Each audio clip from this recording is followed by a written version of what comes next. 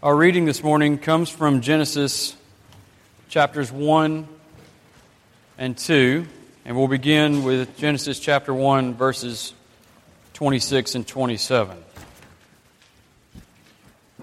Hear the word of the Lord.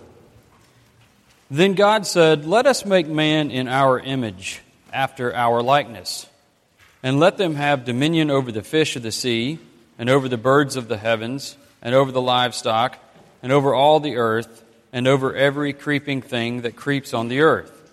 So God created man in his own image. In the image of God he created him. Male and female he created them. And now Genesis 2, beginning at verse 4. These are the generations of the heavens and the earth when they were created, in the day that the Lord God made the earth and the heavens. When no bush of the field was yet in the land, and no small plant of the field had yet sprung up, for the Lord God had not caused it to rain on the land, and there was no man to work the ground, and a mist was going up from the land and was watering the whole face of the ground. Then the Lord God formed the man of dust from the ground and breathed into his nostrils the breath of life, and the man became a living creature. And the Lord God planted a garden in Eden, in the east, and there he put the man whom he had formed. And out of the ground the Lord God made to spring up every tree that is pleasant to the sight and good for food. The tree of life was in the midst of the garden, and the tree of knowledge of good and evil. A river flowed out of Eden to water the garden, and there it divided and became 4 rivers. The name of the first is the Pishon. It is the one that flowed around the whole land of Havilah, where there is gold. And the gold of the land is good. Bdellium and onyx stone are there. The name of the second river is the Gihon. It is the one that flowed around the whole land of Cush. And the name of the third river is the Tigris, which flows east of Assyria. And the fourth river is the Euphrates. The Lord God took the man and put him in the Garden of Eden to work it and keep it. And now, verse 18. Then the Lord God said, "It is not good that the man should be alone. I will make him a helper fit for him." Now out of the ground the Lord God had formed every beast of the field and every bird of the heavens, and brought them to the man to see what he would call them. And whatever the man called every living creature, that was its name. The man gave names to all livestock and to the birds of the heavens and to every beast of the field. But for Adam there was not found a helper fit for him. So the Lord God caused a deep sleep to fall upon the man, and while he slept, took one of his ribs and closed up its place with flesh. And the rib that the Lord God had taken from the man he made into a woman, and brought her to the man. Then man said, "This at last is bone of my bones, and flesh of my flesh. She shall be called woman, because she was taken out of man. Therefore a man shall leave his father and his mother, and hold fast to his wife, and they shall become one flesh. And the man and his wife were both naked, and were not ashamed." The grass withers, and the flowers fade, but the word of our God stands forever. As we prepare to approach God's Word, let's pray together.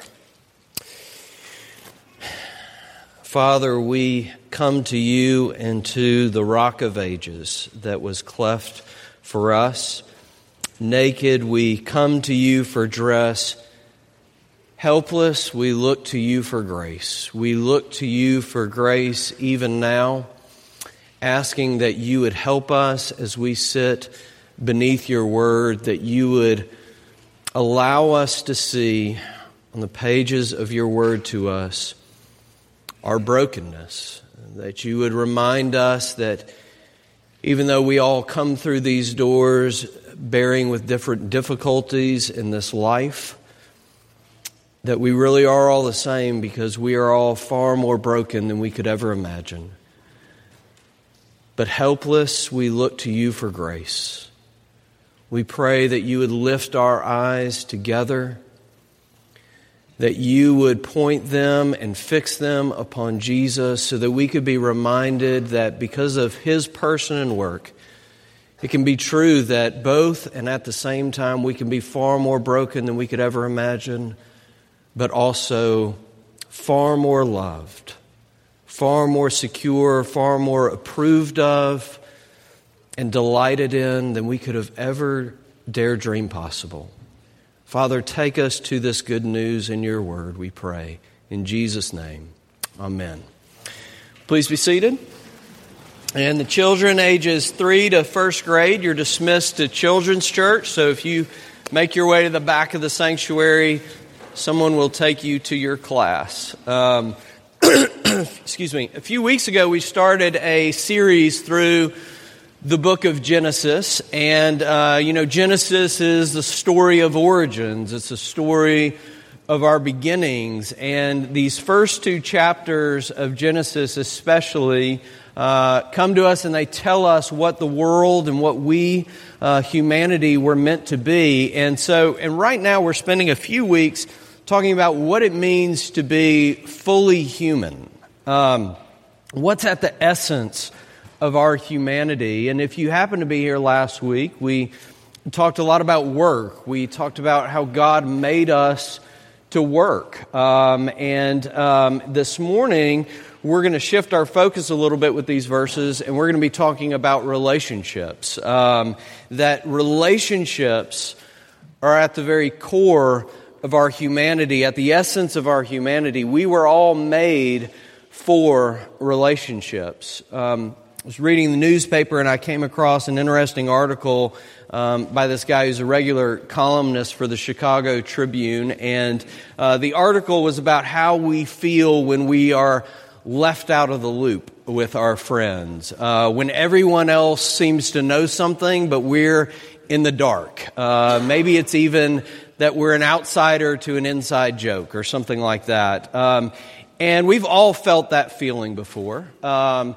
It's not a good feeling to feel left out, to be on the outside. Well, the author of this article quoted a neuropsychologist who explained life's tension in this quote, and this is what he said. He said, "The 2 great themes in human life are autonomy and intimacy. On the one hand," he says, "we think, I've got to be me. But there's also a need to be a part of we." Right? It feels awful to be left out, to be on the outside looking in, to be isolated, because there's this essential human pull in all of us to be a part of us. You can't be fully who you were made to be without being a part of us. Comedian Louis C.K., he observed, he doesn't get quoted here often, but he observed this. He said, pretty much in his observation, 100% of people driving are texting. And he says, and they're killing each other. Everybody's murdering each other with their cars. Now listen to the end of his observation. But people are willing to risk taking a life and ruining their own because they don't want to be alone for a second. C.S. Lewis wrote, "As soon as we are fully conscious, we discover loneliness." To be fully human, you can't just be a me. To be fully human, you also have to be an us. We're made for relationships. We need others, Lewis wrote, in that quote on the front of your bulletin, in fact. We need others if we're to know anything, even ourselves. That's how essential relationships are. You can't even know yourself without relationships. Just a brief little plug here. We've got a spiritual formation series coming up that's starting next Sunday. So next Sunday for 8 weeks, we're going to be in the fellowship hall, and I'm going to be teaching a series on relationships for 8 weeks. And so we're going to dig deeper into what we talk about this morning, and I hope you'll come and be with us and bring your friends from 9 o'clock to 10 o'clock, and then we'll break and have coffee and donuts or whatever, and then we'll gather for worship. So come. I hope that's going to be, I think it will be a very beneficial discussion for you to get to be a part of, so I hope you'll come and do that with us. But back to the task at hand this morning. We are made for relationships. We can't be fully human without relationships. And so I want to look with you at Genesis 2, Genesis 1, Genesis 2 this morning to see these three things. First, we need relationships with others. And then second, I want us to talk about how we need others who are like us and also not like us. And then third, I want us to talk about how we need to know others and be known by others. I'll repeat those as we go along. So first, we need relationships with others. One of the longest social science studies of the 20th century began in 1939 at Harvard. And it cost millions of dollars and spanned 75 years through tons of case studies that followed people throughout the course of their entire lives, through marriage and parenthood and divorce and career troubles and second and third marriages and bouts with addiction and parental death and having grandchildren and experiencing physical lessening later on in life. The project sought to answer this one core basic question: what are the main factors contributing to happiness in life? Would it be money or career satisfaction or sex or power or security? What was it? George Vaillant, who took over the study in 1996, wrote this. He wrote that the people who don't learn to love early pay a high price throughout their lives. See, millions of dollars, hours and hours of research, tons of case studies, right, spanning 75 years, and they're just telling us what Genesis chapter 2 has been telling us all along. Vaillant wrote this as his conclusion: happiness is love, full stop. If we're ever going to be happy and experience the fullness of our humanity, we desperately need relationships with others. We need to love and be loved. Chapter 1 of Genesis, it's just kind of trucking along with God creating everything that there is, right? On every day of creation, He spoke, and it was by the power of His voice, right? He said, "Let there be light," and bam!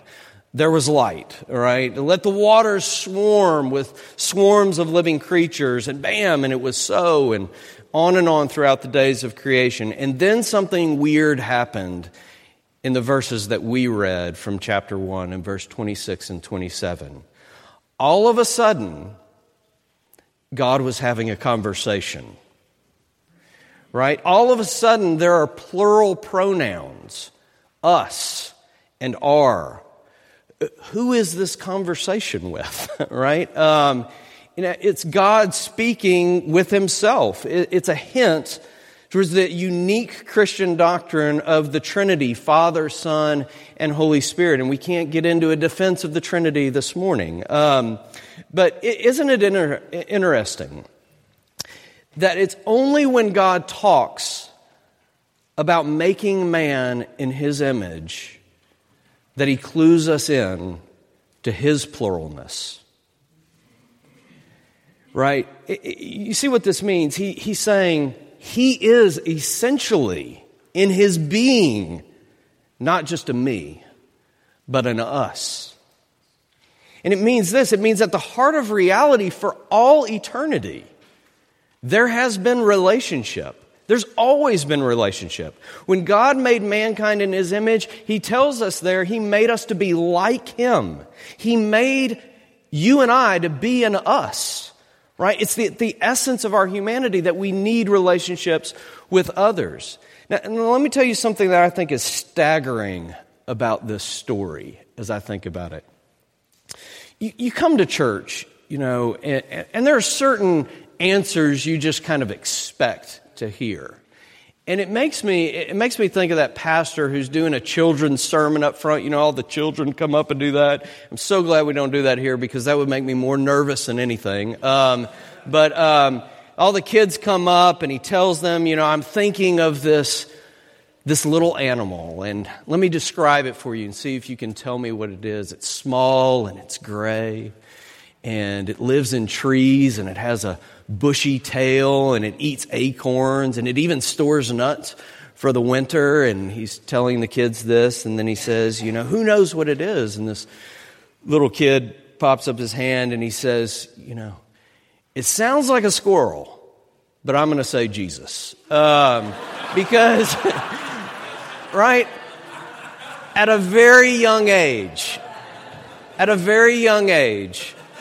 we start expecting certain answers in church. And when it comes to talking about relationships, we expect to hear a very spiritual answer, right? Yeah, relationships, but all we really need in life is Jesus. Here's the startling truth of Genesis. God made man, and he put him in paradise. And everything was good. Very good. There was no sin in the world, right? He was able to experience perfect food. Everything was beautiful about his world when he opened his eyes. A perfect relationship with God. He had the best quiet times of anybody. He walked and talked with God in the garden. And this is what Genesis 2 is saying. But it wasn't enough. It wasn't enough. Chapter 2, verse 18, we read, says, it is not good that the man should be alone. God made us to need relationships with others so deeply that even God himself couldn't satisfy Adam all by himself. That's staggering to think about. In paradise, without sin or brokenness, with God himself, and Adam was lonely. We cannot be fully human without relationships with others. Doctors Paul Tripp and Tim Lane wrote in their book this: if my identity is tied to community, that is, to being an us, if that's my identity, then they write, to deny, to avoid, to escape, to misuse, to exploit, or destroy it is to deny my own humanity. You deny your humanity every time you avoid someone. When you get angry with your children, when you opt for isolation over facing your hurt, when you exploit another human being, or when you give way to bigotry. We're made to be an us. Right? We need relationships with others at the core of our being. And every time we say, it's just too hard, and we retreat. And every time we avoid moving towards someone in forgiveness. And every time we say, it would take too much energy to go to something like a community group. It's just too hard to figure out what to do with the kids. Every time you do that, you're denying your own humanity. Right? See, we love to talk about community, all right? But when it involves real accountability and responsibility and cost, we pull back and we retreat, and every time we become less human, less than what we were made to be. When you let your wounds fester in your life, when you avoid someone because he or she is so not like me, when you act selfishly in your life, in your relationships, when you hide from others who you really are, you aren't making life easier for yourself. You are making it so much harder because you are denying your own humanity. You think and I think it, right? That the self-centered grasp will fulfill me, but it's actually moving me further and further from true happiness. Right? If Adam needed relationships with others in paradise, then how much more do you and I need relationships in a broken and fractured and fallen world? And let me just say this before we move on. Loneliness is not a sin.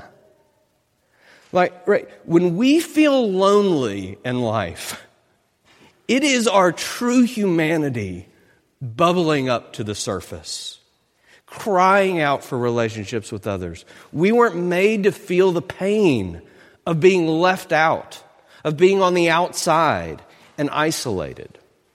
Okay, that's the first point. Second, we need others like and not like us. In chapter 2, verse 18, God saw that it wasn't good for man to be alone. And so in His grace, He determined right then and there that He would make a helper fit for Adam. But then He didn't. That's how the story goes, right? See, verse 19, instead of making a helper for Adam, God made animals and brought them to the man so that he would name them. What was all that about? God was showing Adam, making Adam feel and experience his need for relationships with others like and not like him.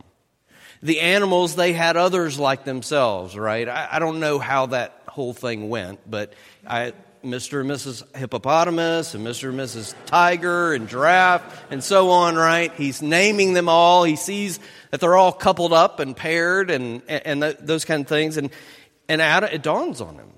He realized that there's no one like him, right? He keeps waiting. When's the one like me going to show up in this line, right?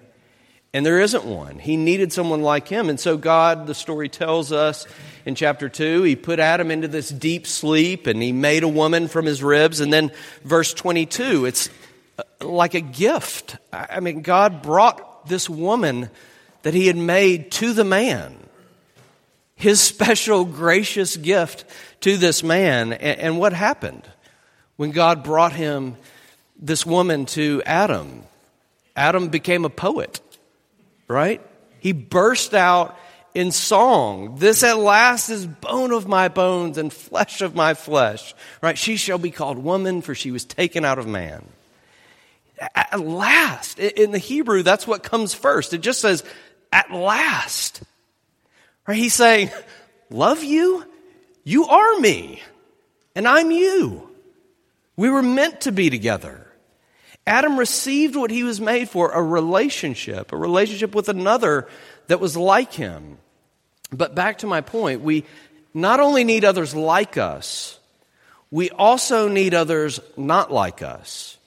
She was like him, but there was certainly some startling differences, right? Just think about it. God didn't bring Adam Steve, right? He didn't bring him another man, right? He didn't bring him a bro to hang out with. He brought him a woman, right? And, we look at this and we say, yeah, okay, of course, she was like him, but she was also not like him. And we say, yeah, physically. But a number of you in this room are married, okay? And you know that the physical differences are really just like the tip of the iceberg when it comes to differences between men and women. Let me read you 2 excerpts from a husband and wife's journal. And both here are reflecting on the very same day. And we'll call these individuals, we'll call them Jim and Susan, all right? So Susan wrote in her journal, tonight I thought my husband was acting weird. Not that unusual, I guess. But, she goes on, we had made plans to meet at a nice restaurant for dinner. I was shopping with my friends all day long, so I thought he was upset at the fact that I was a bit late. But he made no comment on it. Conversation wasn't flowing at all. So I just suggested that we go somewhere quiet so we could talk. And he agreed, but he didn't say much. I asked him what was wrong. He said nothing. I asked him if it was my fault that he was upset. He said he wasn't upset, that it had nothing to do with me and not to worry about it. On the way home, I told him that I loved him. He smiled silently and kept driving. I cannot explain his behavior. I don't know why he didn't say, I love you too. When we got home, I felt as if I had lost him completely, as if he wanted nothing to do with me anymore. He just sat there quietly and watched TV. He continued to seem distant and absent. Finally, with silence all around us, I decided to go to bed. About 15 minutes later, he came to bed, but I still felt that he was distracted and his thoughts were somewhere else. He fell asleep. I cried. I don't know what to do. I'm almost sure that his thoughts are with someone else. My life is a disaster. Right? Pretty serious disconnect happening here, right? And for her, it's frustrating. It's lonely. It feels like painful betrayal. Well, Jim's journal from the same day, and it's really his reflection on this that gives us insight into this painful, isolating disconnection that was felt. And he wrote just one line. He wrote, "My motorcycle won't start, and I can't figure out why." Right? That's the cause of all the silent, emotionally cold disconnect that was felt. Obviously a joke, but all jokes contain an element of truth, right? The differences between men and women are far more than just physical. We see life differently. We process life differently. God declared that man and woman would be equal. In chapter 1, verse 27, that male and female were created in his image. So they're equal, right? But it's not an equality without distinction or difference. But you say, some of you might say, this story is really why I don't like the Bible. I mean, look at it. She was made a helper for him. The Bible sees her as less than man. Is that really what you think the Bible is saying? Listen to me.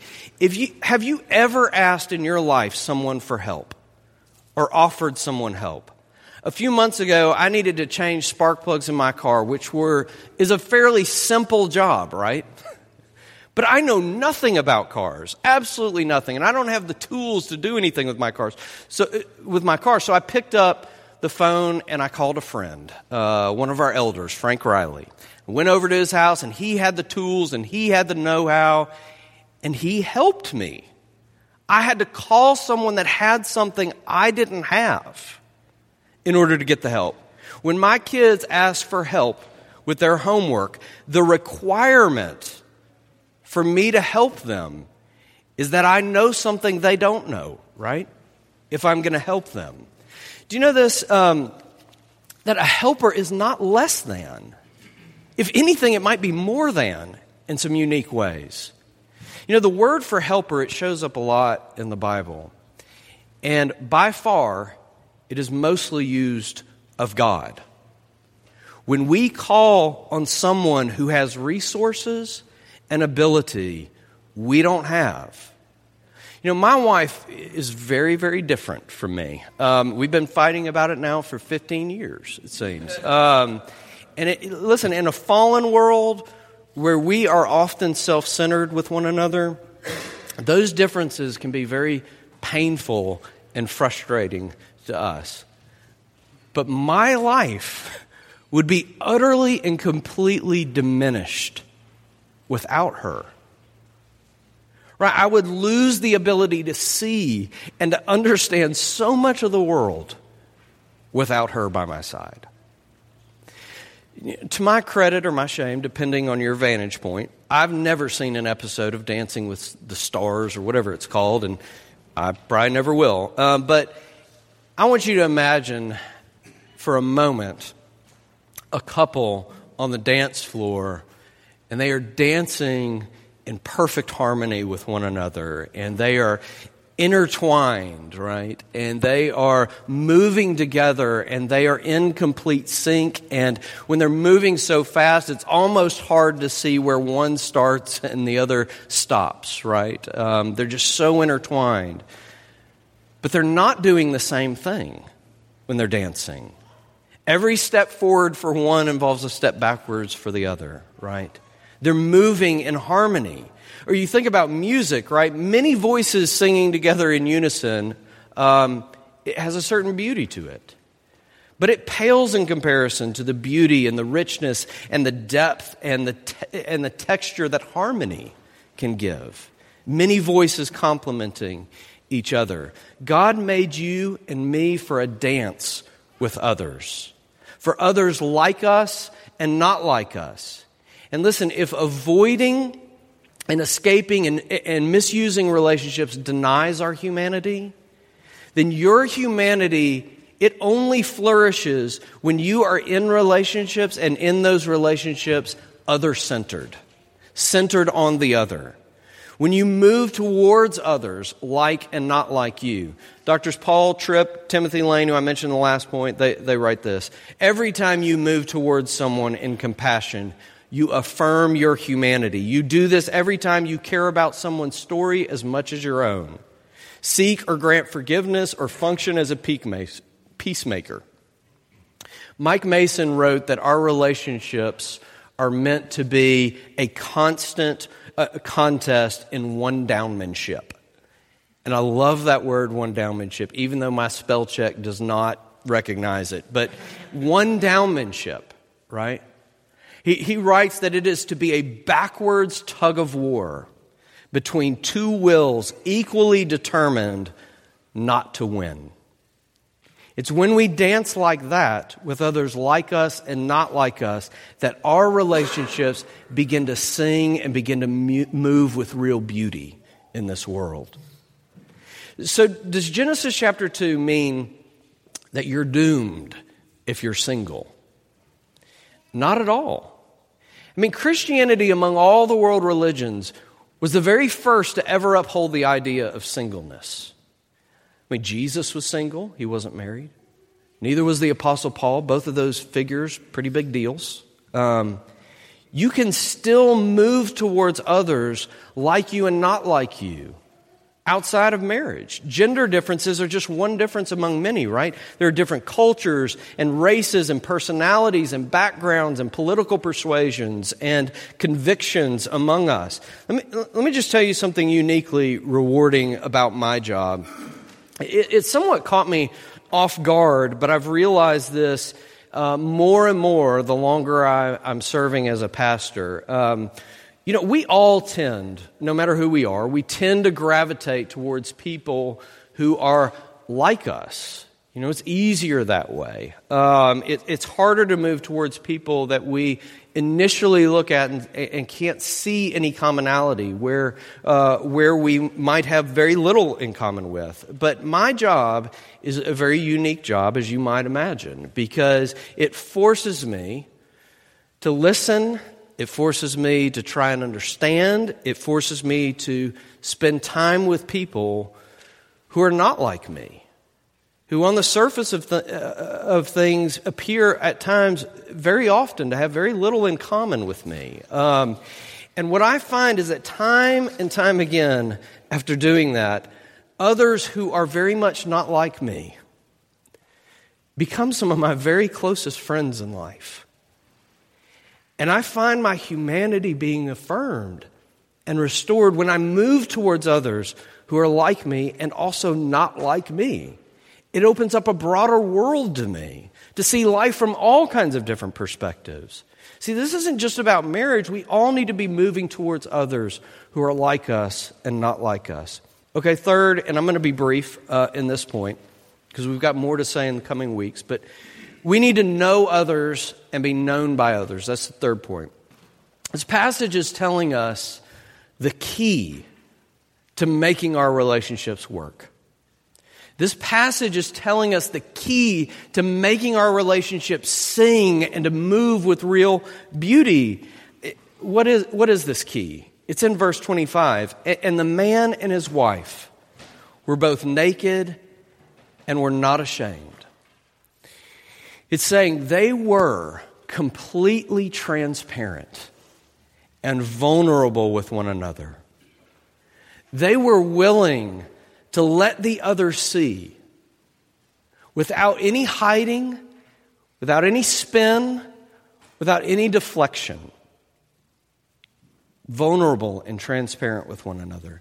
They knew one another and they were known by another. But listen, we feel so very schizophrenic in a broken world. And here's what I mean. We instinctively know that we're made for relationships. We're made for autonomy and intimacy. We're made to be a part of us and not just a me, right? We know that.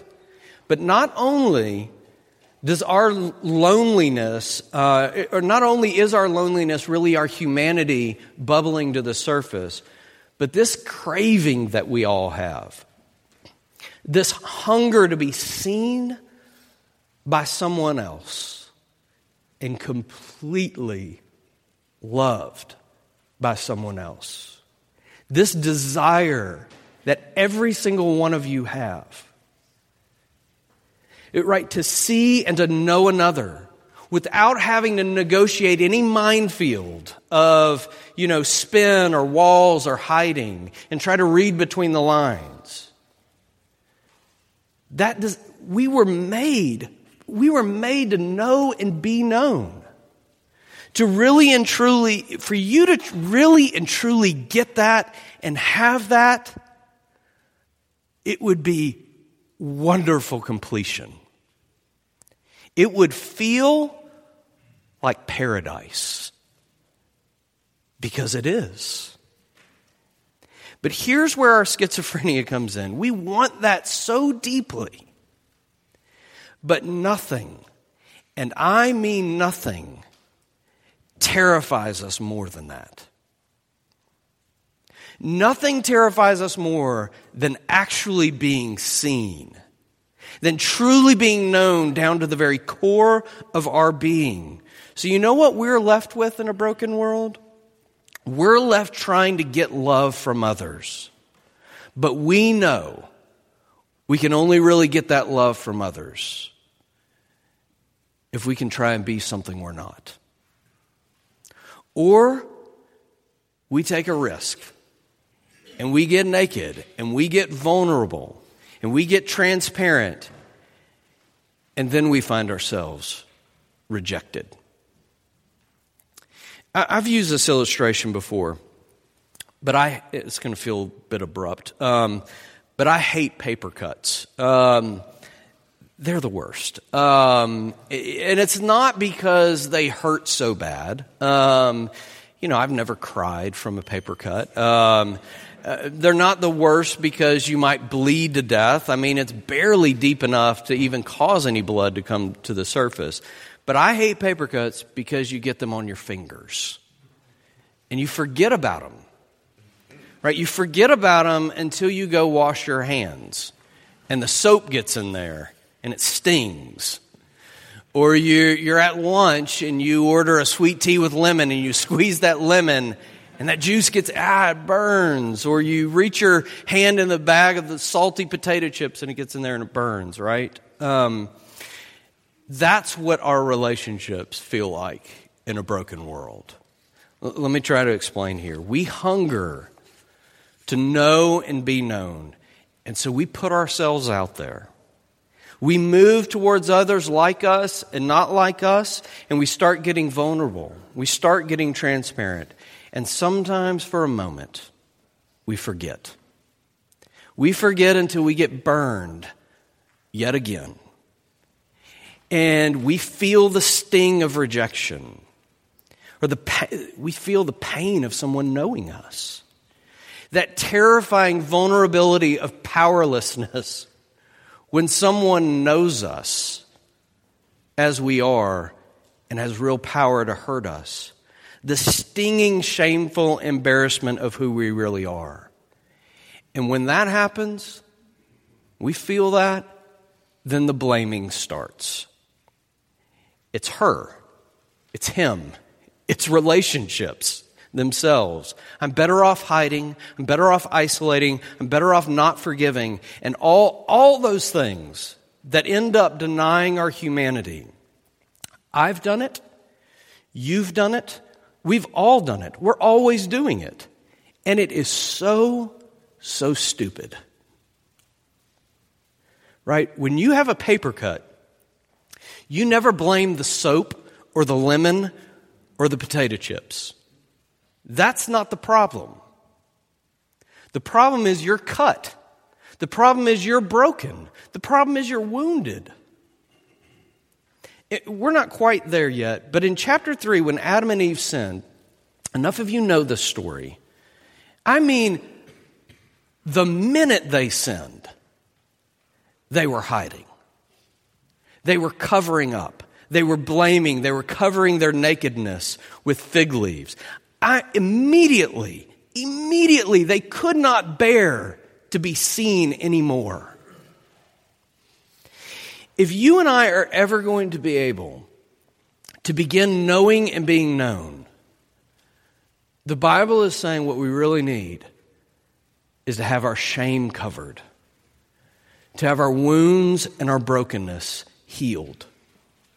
We need to experience someone truly knowing us and loving us. Centuries later, God sent His own Son, Jesus. And you know what they did? They stripped Him of His clothes. And they cast lots for His clothes. And they crucified Him naked on a cross. What was happening there? He was taking your place. Right? He saw you to the very core of your being, but instead of running away from you, which is your deep fear of knowing and being known, that someone would see you and just bolt. Instead of running from you, He moved towards you, and He moved towards you in love. He was cut open with a spear, and He was wounded, and He was broken for you. He was crucified naked so that you could be covered with His righteousness. And only when we get that will we find the power to be transparent and unashamed in our relationship with God and with one another. We were made for relationships. But until we experience being fully known and completely loved by God, we will not be fully human. Now listen, I've gone a little bit long, so I'm going to do these quick. Just two very brief applications for you. One, maybe the obvious one, right? Come to Jesus.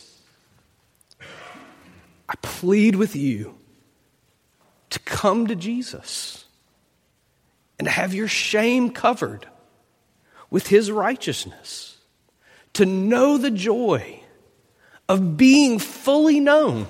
He knows you better than yourself. The deepest, darkest sins of your heart, He knows them all. And He loves you and went to the cross for you. So come to Jesus. But my second application is this. This is real practical and maybe even painfully so. I don't know. But here it goes. When this service is over, this worship service thing that we're doing in a few minutes, when it is over, please talk to someone. We can't get any more practical than that. Have a conversation with someone. Invite someone out this week for a cup of coffee or go to lunch with someone. And I'm very serious about this. Don't wait to apply this. Your humanity is on the line here. You just say, oh, but she'll know, he'll know. I'm just doing this because the preacher said so. It'll feel awkward. But listen, would that really be so terrible? That the person you're talking to would say, oh, she's doing this because she's trying to obey the Bible. That would not be a bad thing. That would not be a bad thing. Let's pray together. Our gracious Heavenly Father, we thank you for your word. We thank you that you reveal us to ourselves on the pages of Scripture and tell us what we're really like. But even more than that, if it were possible, we thank you that you reveal to us Jesus on every page of Scripture, that you are driving us into His arms. Father, we pray that you would indeed make us aware that you made us for relationships and to be with others who are like and not like us, And Father, we pray that you would pour out your grace and drive us to the cross in order that we would see our shame covered, in order that we would know and experience that we are known and loved, and that would free us to move out into the world fully human, moving towards one another in Jesus. For it's in His name that we pray. Amen.